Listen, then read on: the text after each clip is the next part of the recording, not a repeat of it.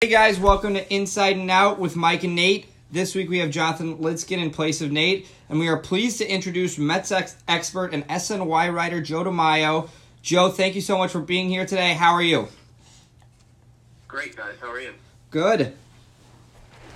So, I wanted to start off with more general free agency stuff in terms of the big guys. So I'm talking Strauss, Cole, and Rendon. Those are the big three, Boris's guys. What are your thoughts on those deals? Were they overpaid, or is that just where the market's going? I think it's where the market's going for the most part. And honestly, with the way the market has been the last couple of years, I think it's awesome that these guys are getting paid more. So it really didn't bother me too much. I would say my surprise a little bit, I didn't think Strasburg would end up getting the average annual salary that he ended up getting at 35 a year. Why'd you not think so? Me. What was that? Why'd you not think so? Like, he's obviously one of the best pitchers in baseball today, Absolutely. And he's a little injury prone, some would say, but I feel like with his performance, he probably deserved it. What do you think? Oh, absolutely. I'm not saying he didn't deserve it. I'm just saying based on how the market has gone the last couple of years, and you've seen good players get shut out into spring training, and to see someone sign early, exactly, the last couple of years has kind of meant you took a below value deal just so you knew you had a job. And so when he signed early, I was like, all right, I knew he would get a raise. I figured he might be around 30, 28, 29, 30, something like that. And when it went to 35, I was like, oh, wow. And then once that happened, that obviously set the market for Garrett Cole. And Anthony Rendon obviously followed with the same deal as Strasburg. But I think Scott Boras played it perfectly. Yeah. There's a reason he's the best agent in the game. And he knew to play Strasburg before Cole if he could. Because if whatever Cole got, that would automatically mean less for Strasburg. So if he could set a higher bar with Strasburg, then he could set an even higher bar with Cole. Exactly. Yeah, that makes sense. And the guy's a genius. He's made $85 million this week. So. Yeah. Yeah, and he still has more guys to go. So right. He's not done. I agree with you. I was surprised in terms of what Strauss got. 35, per year over the course of 7 years.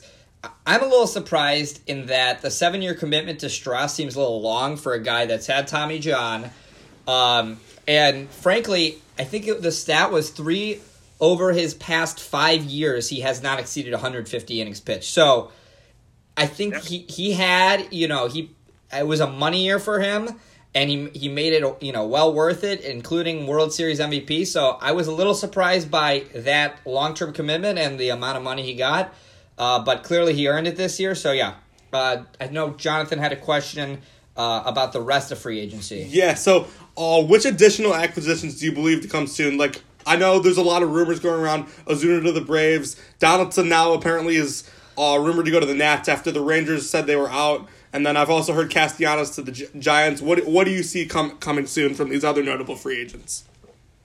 Yeah, it seems from everything that we can gather is that free agency is just moving at a better pace this year. Mm-hmm. So I'm at the point where last year and the year before, I didn't really care so much about the hot stove in December. It really was kind of irrelevant. I would follow for Mets rumors and stuff, obviously, but it just nothing was going to happen. There would just be a rumor here and there, but nothing was happening. Right. But it seems like things are moving at a more rapid rate. You saw the 3 biggest free agents on the market sign at the winter meetings. I mean, it's the biggest free agent signings at the winter meeting since A-Rod. Right. So, and that was a very long time ago. So I think you're going to see all these guys move relatively quickly, especially because, like you said, if Josh Donaldson ends up with the Nationals, well, they wanted to rebound quickly and replace Rendon. So a lot of these kind of make sense. You see where they lost guys and want to, replicate them as quickly as possible. Right. I want to kind of transition from the general MLB to the Mets. We saw them sign Rick Porcello this morning. My personal opinion, I'm not the biggest fan of Rick Porcello. I can see, there is definitely more upside than at least, like, let's say, a Michael Wacha that they signed yesterday. in Rick Porcello. I really liked Julio Teheran, Wade Miley, Gio Gonzalez. I even kind of preferred Homer Bailey, but there's no depth. There's no doubt they have depth now. What are your thoughts on the Rick Porcello signing? Honestly, I like the idea of Rick Porcello. For the reasons are, as we know, they do not really have starting pitching depth beyond the guys that we know now, the 6 that we know. Nothing to write home about. David Peterson is probably your next guy, but he's going to be debuting in AAA, and we're going to kind of see how it goes with him. But I think with the lack of depth and how healthy that they were last year, that probably will not repeat itself. I hope nothing significant, but no, I agree. I would feel like there's a good chance that Stroman, Syndergaard, someone will miss some time. And I think adding a guy like Porcello, albeit not a spectacular pitcher, obviously, the numbers speak for themselves. Right. But he is a guy that you know is going to be out there every 5th day. He's going to throw you innings. He's going to get 175 to 190 innings. And you could say it with, some high level of confidence. And I think that's an important thing for the Mets. 5th starter kind of guy. I think he's more than fine. And I like that they kept it to 1 year. I agree. I think the 1 year commitment's huge. And I do think there is a value to a guy, an innings eater, a guy that can pitch every 5 days. And I think it's interesting to note Rick Porcello has not had a season where he has less than 1.8 WAR in the last 5 years. Even last year he had 1.8 WAR. So I agree. What are your thoughts, really? I liked Julio Teheran and Gio Gonzalez. Do you think those two guys could be making more than Rick Porcello at 1 year, $10 million, or were they really attached to Rick as a player for the Mets? I don't imagine that they will make more than Rick Porcello, to be honest with you. I think the Mets you could even go, like you said, with WAR. And one WAR is typically evaluated in the neighborhood of $8 million. So if they paid $10 million and he gave them 1.8 WAR, then on paper, if he did exactly the same WAR-wise, that it's a contractual win. Right. Yeah, so I wanted to really kind of switch over to another pitcher that the Mets added, and Michael Wacha. And now, Joe, I'm a Cubs fan. My dad and my family, they're all Cubs fans. When Michael Wacha came into the league, my dad was obsessed with him. He loved him. And this is coming from a Cubs fan when he was on the Cardinals. So you can imagine that most Cubs fans didn't really like him. So the Mets now have a new pitching coach. Michael Wacha's been injured a little in his career. How do you think he makes an impact on the Mets? I think it's going to be an interesting one because Wacha is sort of not the new age blow it by you kind of pitcher. Yeah. He's much more of a crafty guy. I would say the smart move would be to make him throw his changeup even more than he does. I agree. And I think that's something that Jeremy Hefner will do, and he did with many pitchers as he helped in Minnesota.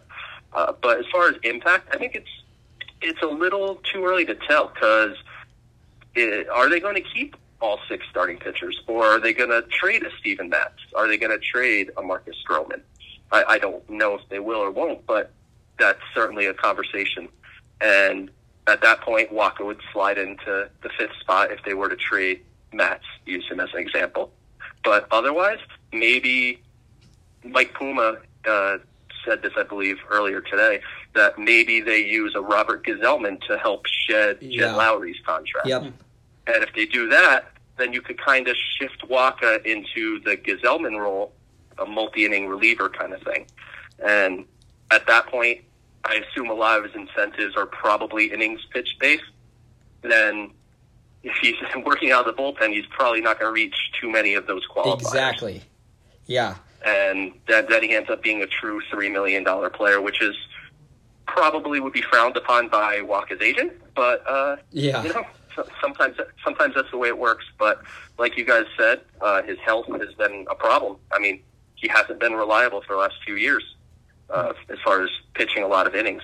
So perhaps a bullpen role where he pitches not an everyday type of reliever, but he pitches every 3 days 4 days and throws 2 to 3 innings if necessary, then, maybe that could be better for his body. Yeah, and I was, when I initially saw this, and I was talking to all my Mets guys, they were pretty opposed to him being the number 5 starter. And I took a look at his projected 2020 stats if he was to, remain a starter. Fangraphs Steamer has him at an 8-9 record with a 5.0 ERA, 140 innings pitched with a 1.1 WAR and a 5.06 FIP. So, not good. And when I saw Porcello, instantly, it transitioned to, well, let's put Porcello in the 5 spot, and let's take Walker, and do we make him a 6 or a bullpen, or what's the deal? When I read that, there's an injury concern with moving him to the bullpen, my thought was, how about, we keep him in the bullpen.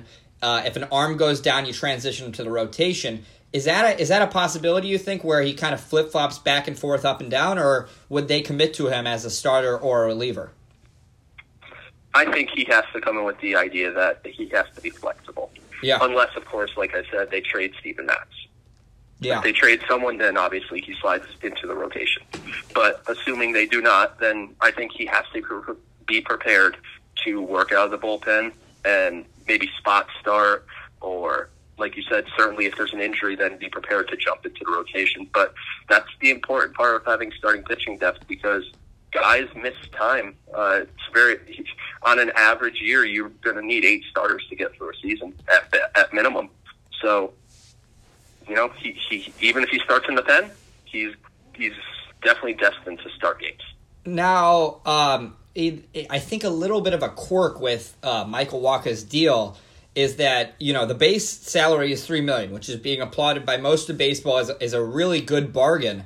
But as for the $10 million that he can, make up to, obviously the luxury tax is employed at the end of the season so that, the players, we can see if they hit their incentives or not. My question to you is, I'm assuming the Mets, being that they are cheap and won't, refuse to exceed the luxury tax despite getting, millions of dollars from the insurance, do you think that them proceeding with him, assuming that he's going to reach all of his incentives, do you think that could really hurt them? Because now they're extremely limited in that, let's say they can't go after a Dellin Betances or a high-end reliever, or what do you think about that part of the deal? Yeah, I think it's unfortunate that they're not willing to go above the luxury tax, but I'm sure you guys follow me on Twitter, so you've seen I've been tweeting. It's one of those things that's like, it sucks, but we kind of almost have to accept it in a sense and try to, because we all play armchair GM. It's what's fun, and you can't operate unrealistically. So I don't, and also I do not think it's uncommon throughout baseball that teams account for incentives as, okay, let's account for it because he can get it. Right. And if he does make $10 million, and that means he had a pretty awesome year probably. Right. Yeah, and so, you make a good point. Like you want, when you sign a guy, you want to be able to trust him, and you want to assume he's going to have a good year. You don't sign him assuming he's going to have a bad year. So that's a good point. Just a quick question: should the Mets have been replacing Jason Vargas' spot of the rotation, or Zach Wheeler where they lost to the Phillies? This is a thing that I don't understand the obsession on Twitter. People are worried about who they're necessarily replacing. At the end of the day, they had an open spot in the rotation. They had to fill it. If you want to say they needed to replace Zach Wheeler, okay. If you want to say they need to replace Jason Vargas, okay. I mean, at the end of the day, they had a spot. They had to fill it, and certainly the rotation is not as good as it was when the regular season ended.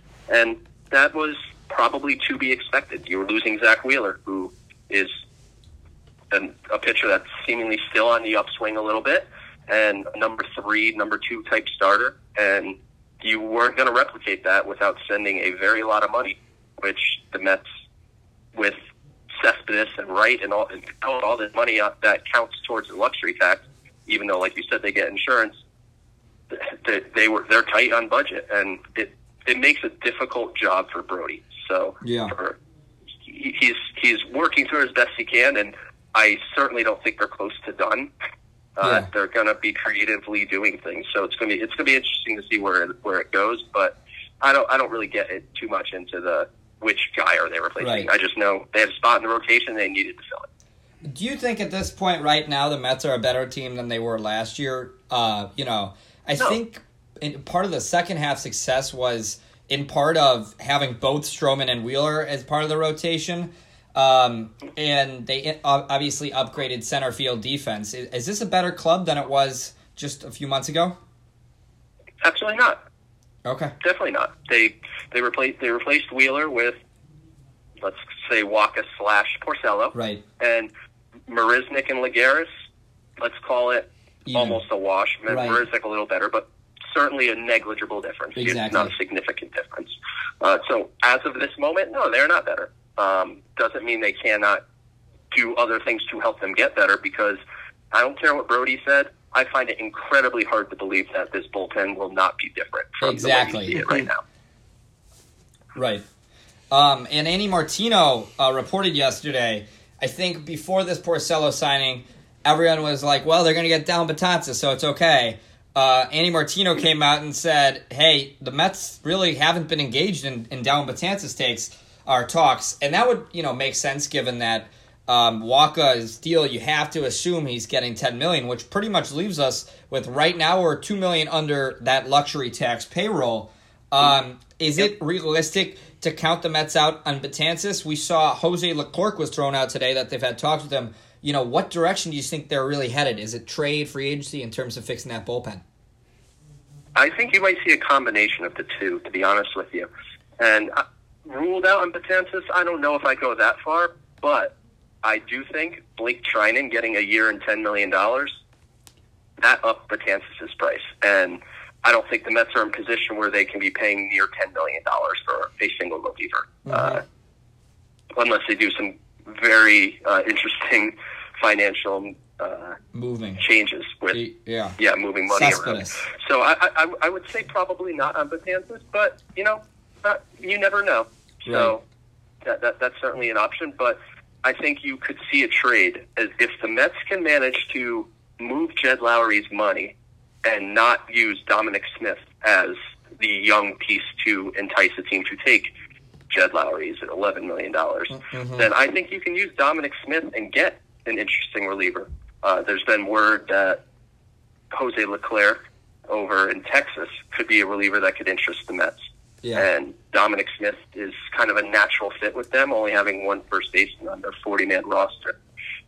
They probably don't do Dom Smith straight up for Leclerc, but can you throw in a Shirley and Newton as an example, a guy that they kept, left unprotected and didn't end up losing in the Rule 5. Yep. Yeah, so maybe someone like that, an interesting athlete prospect, and Dom Smith, maybe that gets you a guy like him, and then you can sit back and see kind of which reliever falls through the cracks, because it happens every winter.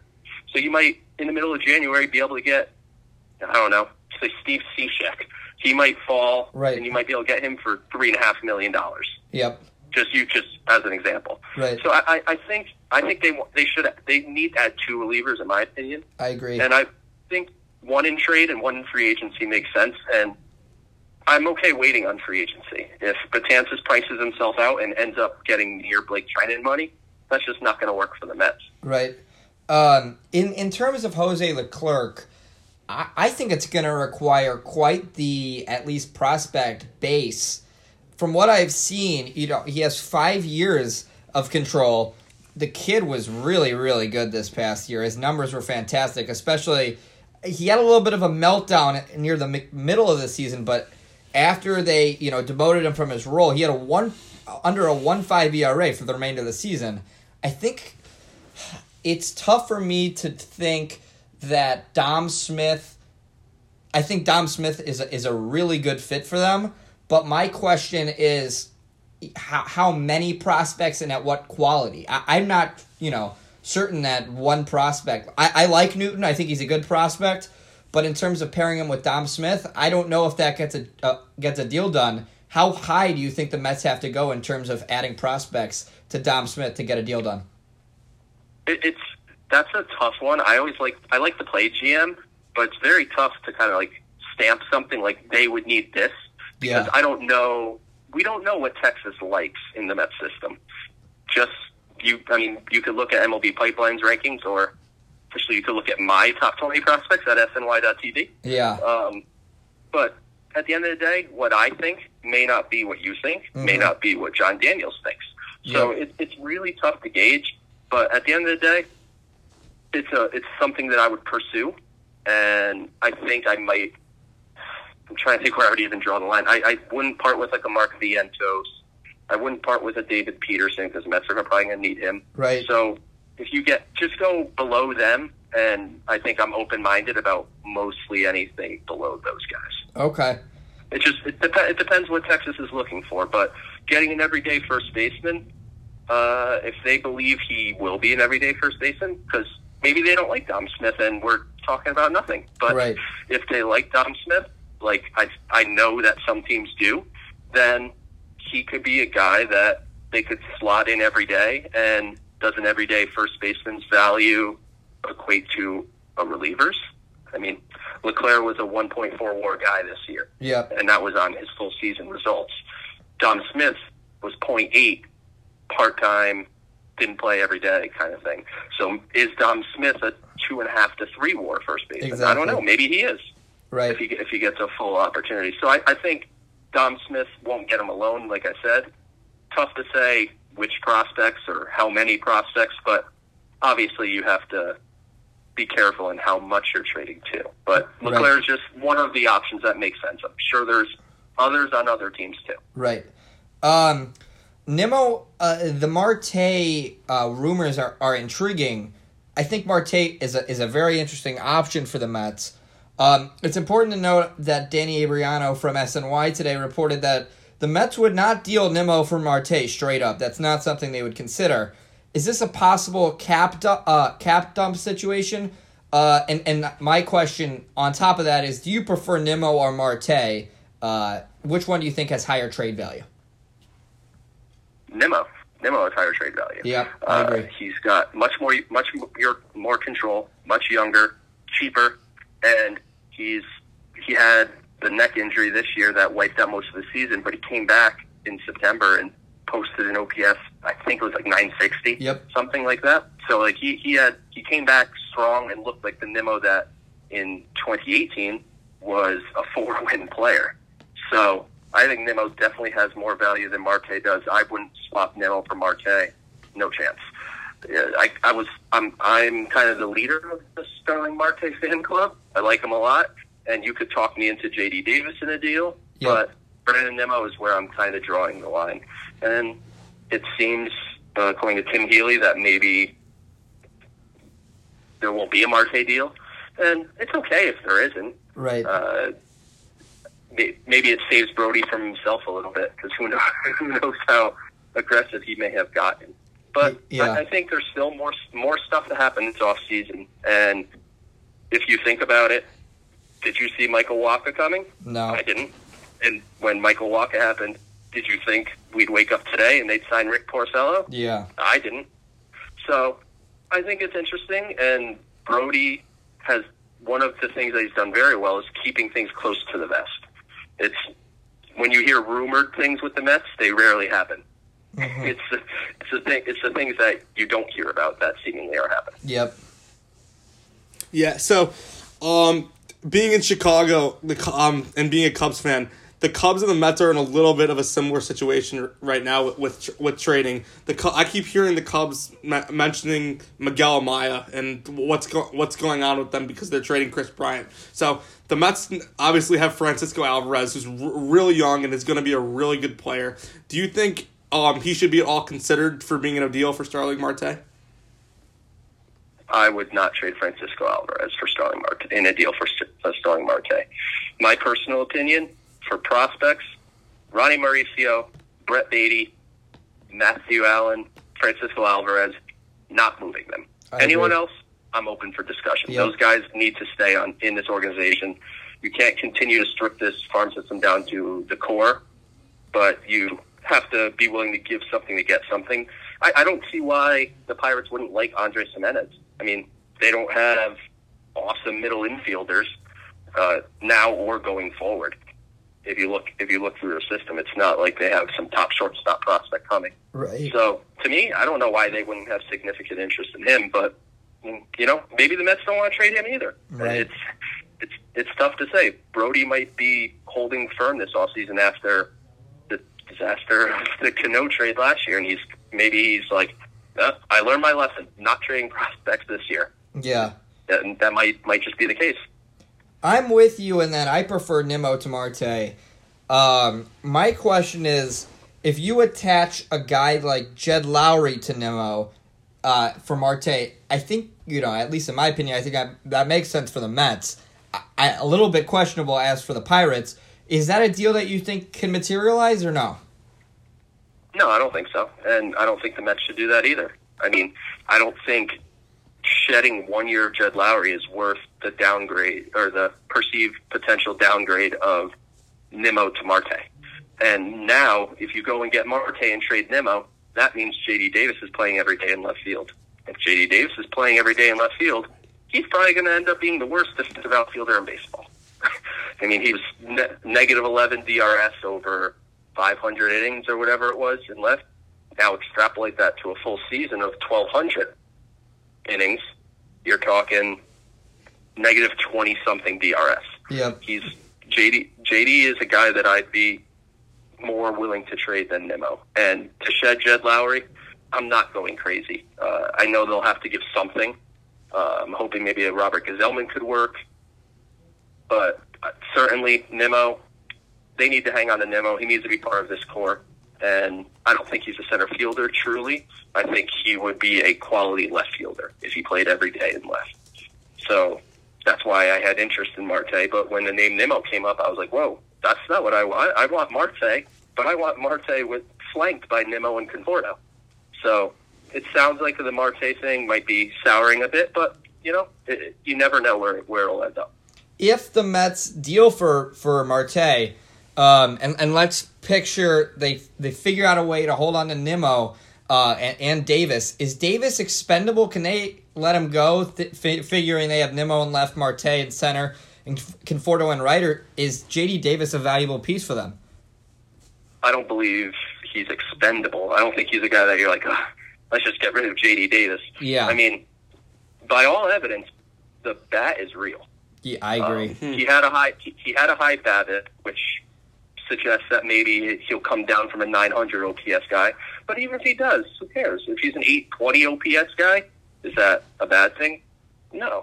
I mean, the problem is defensively, he can't play anywhere.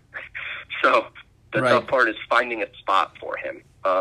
He's a guy that I think is best suited to come off the bench while he's with a National League team, and maybe down the road you trade him to an American League team where he could maybe DH more. But comes off the bench, plays periodically in left or wherever you want to just jam him for a day, and chances are he's not going to kill you, and maybe he'll hit a homer, so it'll offset it a little bit. But no, I don't think he's expendable at all. I think he's a valuable member of this team, and we know that injuries happen, like we were talking about with the rotation earlier. So maybe Nimmo gets hurt or Conforto gets hurt, and then there you go. J.D. Davis is now in the lineup every day. Right. So, a bunch of teams in the NL East have been obviously active. The Braves make a lot of moves to their pitching staff. The Phillies are getting better. The Nationals are obviously having to place Rendon now, trying to get Donaldson. So, with all that's happening among those teams right now, where do you think the Mets stand in the NL East among the rest of the teams? That's a good one. I think they're on paper behind Atlanta, behind Philly, and I'd say they're pretty comparable to Washington at this point. I agree. So I think right now they're probably around the third best team in the division. Screw the Nationals. We're better than them. I agree. I think so. That's what I said. I had them at third. I think we're third. Yep. Yeah. But at the end of the day, projections are projections. They eventually have to play baseball, and you never know what happens across a long 162-game season. And the Mets may have more upgrades still to come. So I don't think it's easy to kind of declare something right now, because the Braves might make more moves, Phillies might make more moves, Washington might make more moves, and the Mets might too. So I think it's something we could revisit in a month, let's say, or maybe a month and a half. But I don't see why the Mets aren't every bit as good as Washington. And I don't think they're far behind Philly either. Right. The agenda, it seems, for Brody has changed quite a bit. At the beginning of the offseason, the talk was, hey, listen, Ramos' defense isn't great. And they were seemingly unhappy with Nido. Obviously, the bat isn't there, but I thought the defense was. Is this whole backup catcher idea, is it gone now that Brody added Ali Sanchez to the 40-man? And is there even enough, room to add another catcher to this roster? I think you could see maybe another minor league deal, but with the money that they're already, like you said, tight against the luxury tax, and you saw a guy like Austin Romine get over $4 million today. So if you wanted Jason Castro or you wanted Martin Maldonado, you're probably paying $6-7 million. So, I mean, those guys are the Mets can't afford to pay that much for a backup catcher, and Tomas Nido's out of options too, so that's another factor. You can't send Tomas Nido down, and are you going to carry 3 catchers? No, I think most teams are going to probably use the 26-man for an extra reliever. Yep. So I don't foresee a backup catcher unless they swing one via trade and trade Nido to Pittsburgh or something, because I know they're looking for a young catcher that plays good defense. Maybe not for Marte. Maybe they flip Nido and a prospect for Keone Kela. I don't know, something like that. Just spitballing, but something like that. Maybe that can work. Yeah, with all the Mets outfield guys they have, they go out and they get Jake Marisnick, who's obviously defensive guy, and so. Yep. How do you think the Mets are going to use him? Is he going to get platoon at bats against lefties or no? He's not really a guy that has a lot of pop and stands out with his bat. Yeah, and he doesn't really have platoon splits, so it's not like he crushes lefties or anything. Right. Mm-hmm. He's just not really a good hitter. Yeah. No, much way around it. He's got a little pop, like you said, and he could run, so he could steal a couple bases for you. But I think ultimately his best job is going to be kind of what Juan Lagares was, which is come in late in games and play center field and ship Nimmo over to left or something like that. So I think his biggest value will be as a defensive replacement, pinch runner. And then, obviously he'll play from time to time.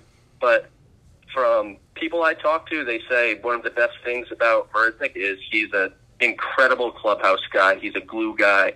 He's a leader despite not being a full-time player.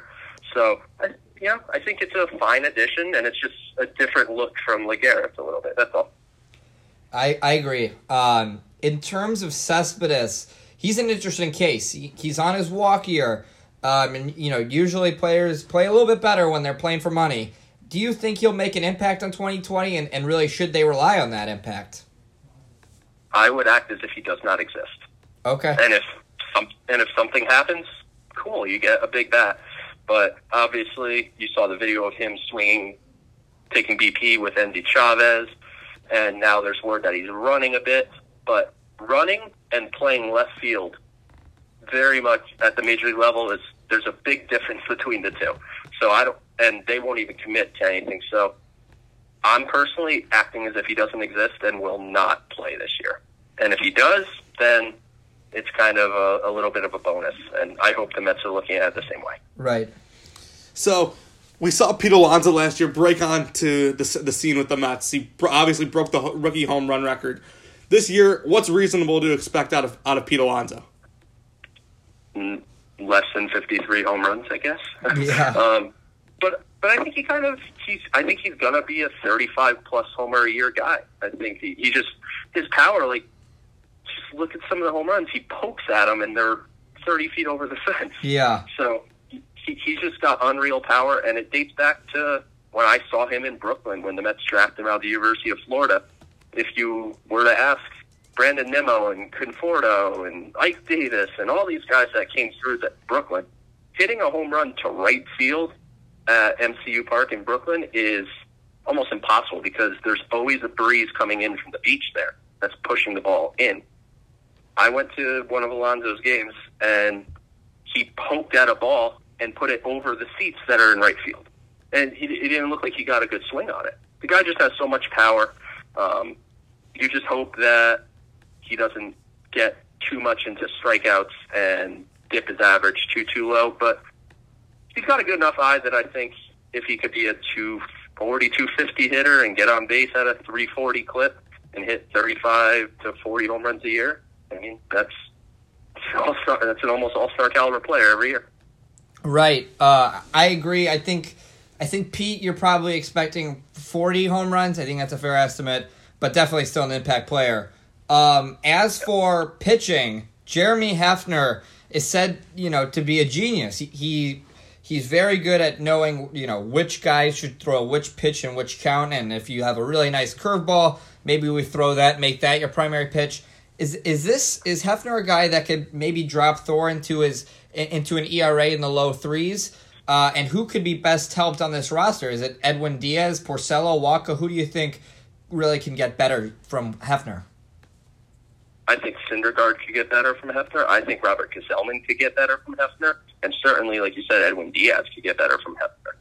From everything we read, like you said, he's a whiz. He's incredibly analytically driven, but also has the old school pitcher mindset because he pitched in the not too distant past. So I think he's going to have the ability to connect to people regardless of what their perspective is, because there's some pitchers like Marcus Stroman's an analytically driven guy, and he'll be able to connect with him. Whereas, I don't know, let's just say Seth Lugo, for example, maybe isn't that. Then he can relate to him as just a pitcher. So I'm excited that they added Hefner.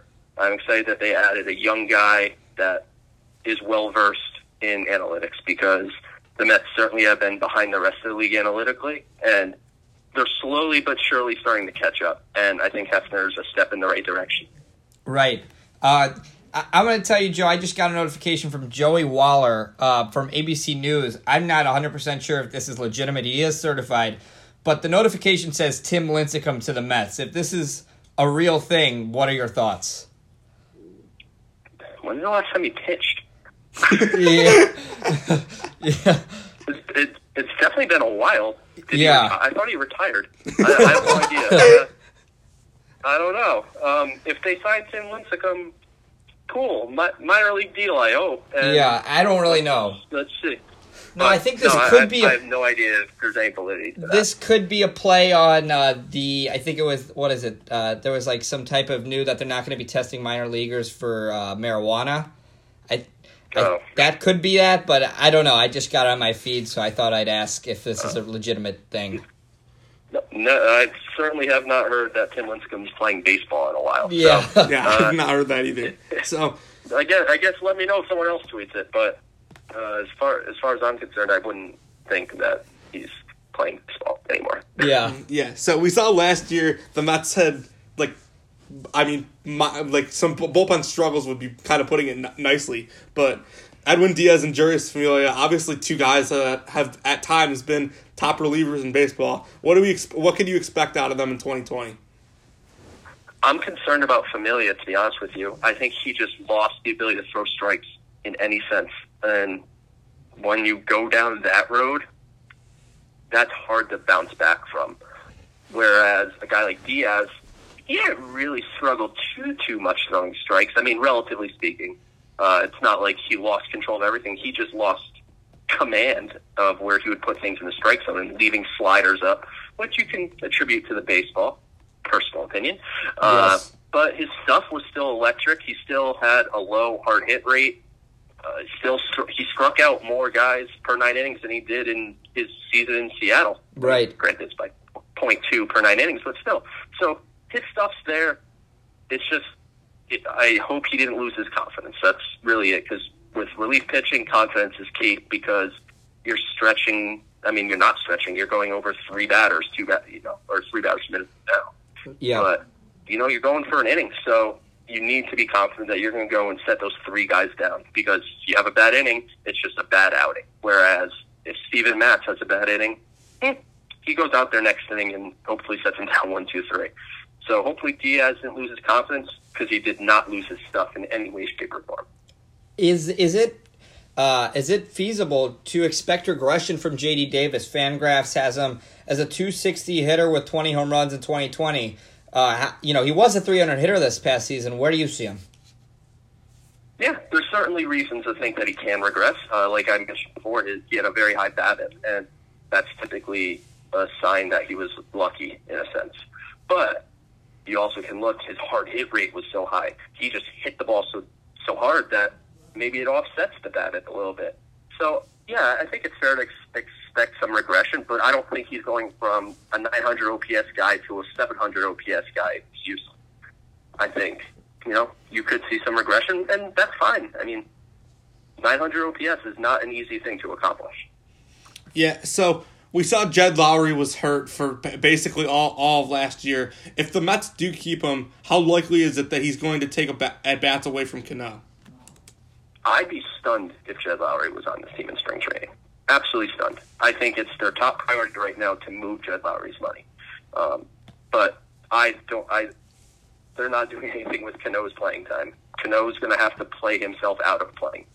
And he had a pretty solid second half after he came back from somehow getting hit in the hand like 10 times. I don't know. He just kept getting hit in the hand by pitches somehow. Yeah.